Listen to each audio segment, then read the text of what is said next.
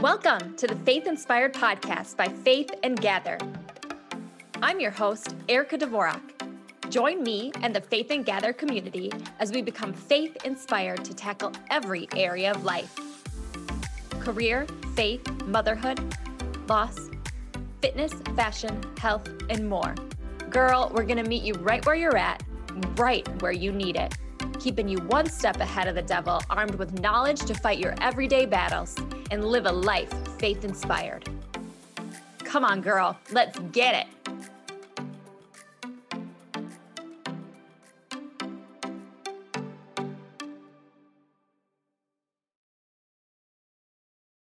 Hello, welcome to another fruit snack episode.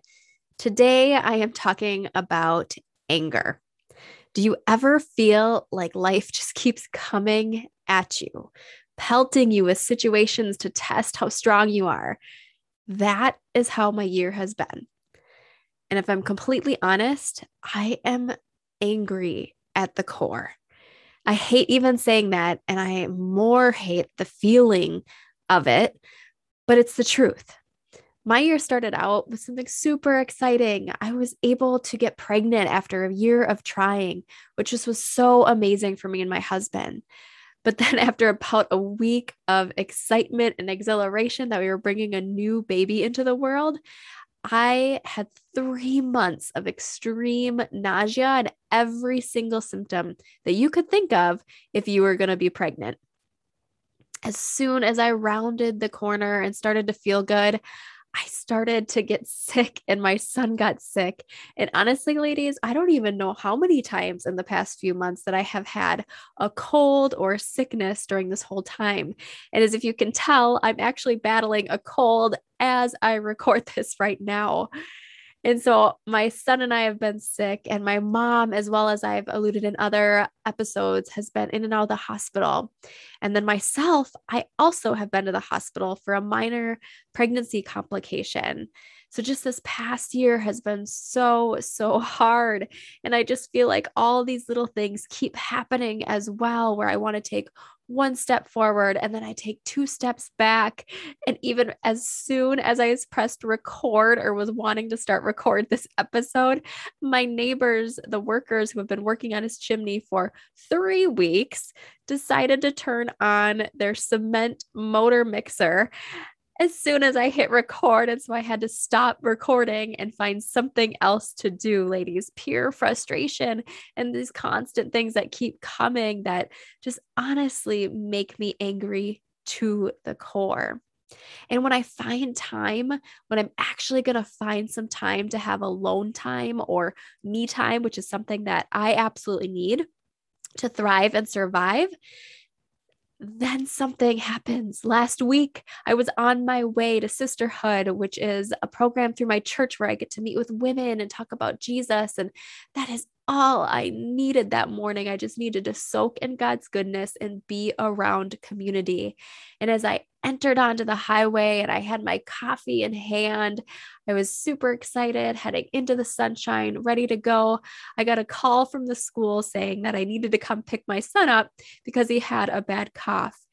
And I don't know about you ladies, but this stuff just seems to continue to happen. It's like when you're on a certain road, it just keeps bringing you, like I said, 1 step forward and 2 steps back. And I know that I'm not alone in this.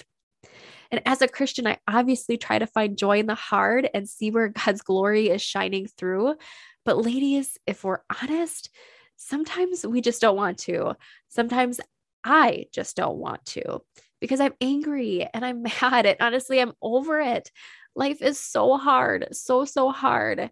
And so in moments like these, more like a year like this, a year of moments like this, I have to allow myself to feel the hard and feel the anger and not stuff it, but recognize it, admit it, and then pray that God takes the anger and not necessarily the situation away from me, but the anger away from me.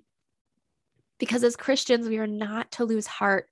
Life is incredibly difficult because of the sin of the world and the fact that Satan will just never give up. Everything we deal with is momentary. Nothing in this life will last forever. And although the pain and anger I feel and you feel feels like it will never end, I have to remember that the times God has so miraculously pulled me through tough seasons and how somehow there's always seemed to be a silver lining and a blessing in the end. 2 Corinthians 4, verses 16 through 18 says, "Therefore, we do not lose heart. Though outwardly we are wasting away, yet inwardly we are renewed day by day. For our light and momentary troubles are achieved for us as an eternal glory that far outweighs them all. So we fix our eyes not on what is seen, but what is unseen, since what is seen is temporary, but what is unseen is eternal." So this life is temporary, and so are the struggles. So is this anger. But we will see another day filled with sunshine and grace, a day filled with laughter and joy. It may not be today, but hope will be there on this side of earth or in heaven. God is a good God, even in the mundane, even in the pain and anger. He will always be victorious. And as daughters in Christ, so will we. Much love to you today and always.